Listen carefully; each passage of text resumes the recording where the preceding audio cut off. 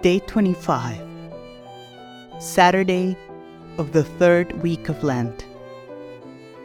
A reading from the Holy Gospel according to John.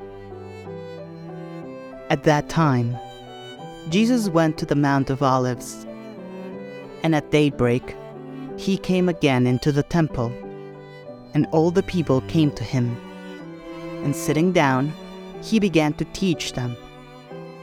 Now the Scribes and the Pharisees brought a woman caught in adultery, and setting her in the midst, said to him, "Master, this woman has just now been caught in adultery. And in the law, Moses commanded us to stone such people. What, therefore, do you say?" Now, they were saying this to test him, in order that they might be able to accuse him. But Jesus, stooping down, began to write with his finger on the ground. But when they continued asking him, he raised himself and said to them, "Let him who is without sin among you be the first to cast a stone at her." And again, stooping down, he began to write on the ground. But hearing this, they went away, one by one, beginning with the eldest. And Jesus remained alone, with the woman standing in the midst.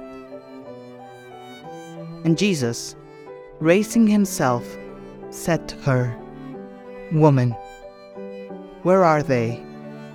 Has no one condemned you?"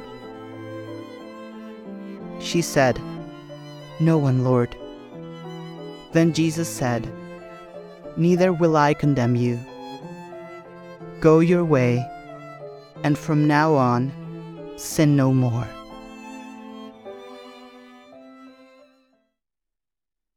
A reflection on the scripture of the day.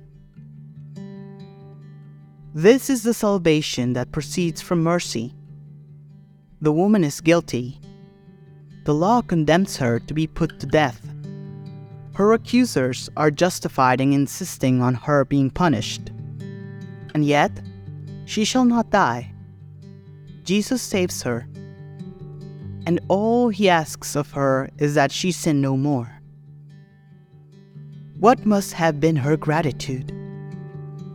How must she not have desired to obey henceforward to that God who would not condemn her, and to whom she owed her life?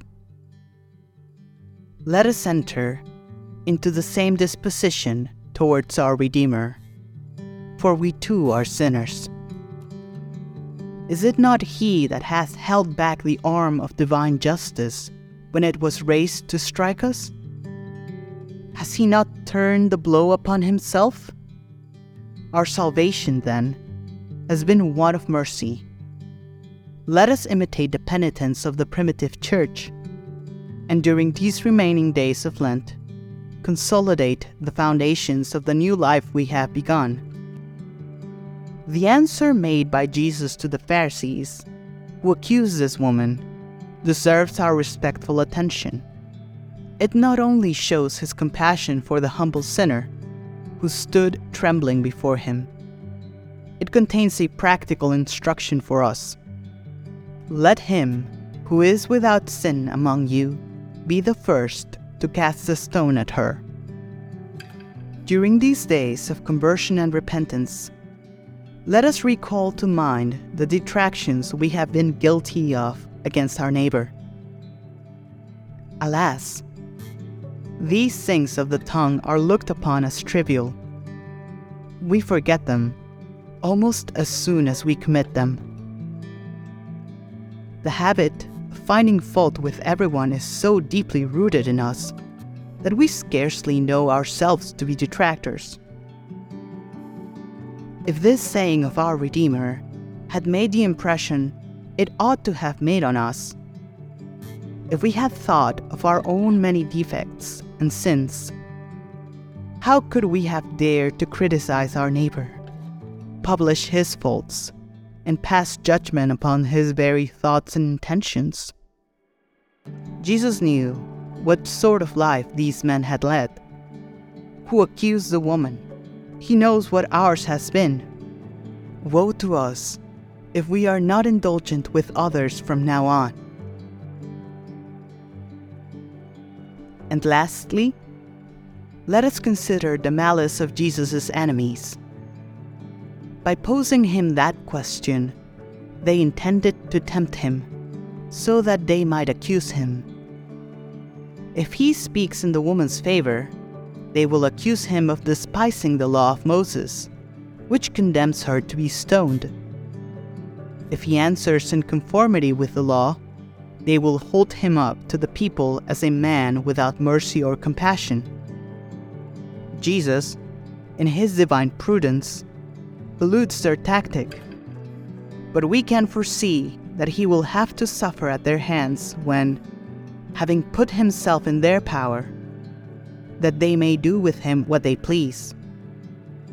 He will make no other answer to their calumnies and insults than the silence and patience of an innocent victim condemned to death. Let us pray. Stretch forth thy faithful people, O Lord, the hand of divine help, that they may see thee with their whole heart, and may be found worthy to obtain the things they implore in the right way. Through Jesus Christ, thy Son, our Lord, who liveth and reigneth with thee, in the unity of the Holy Spirit, God, world without end. Amen.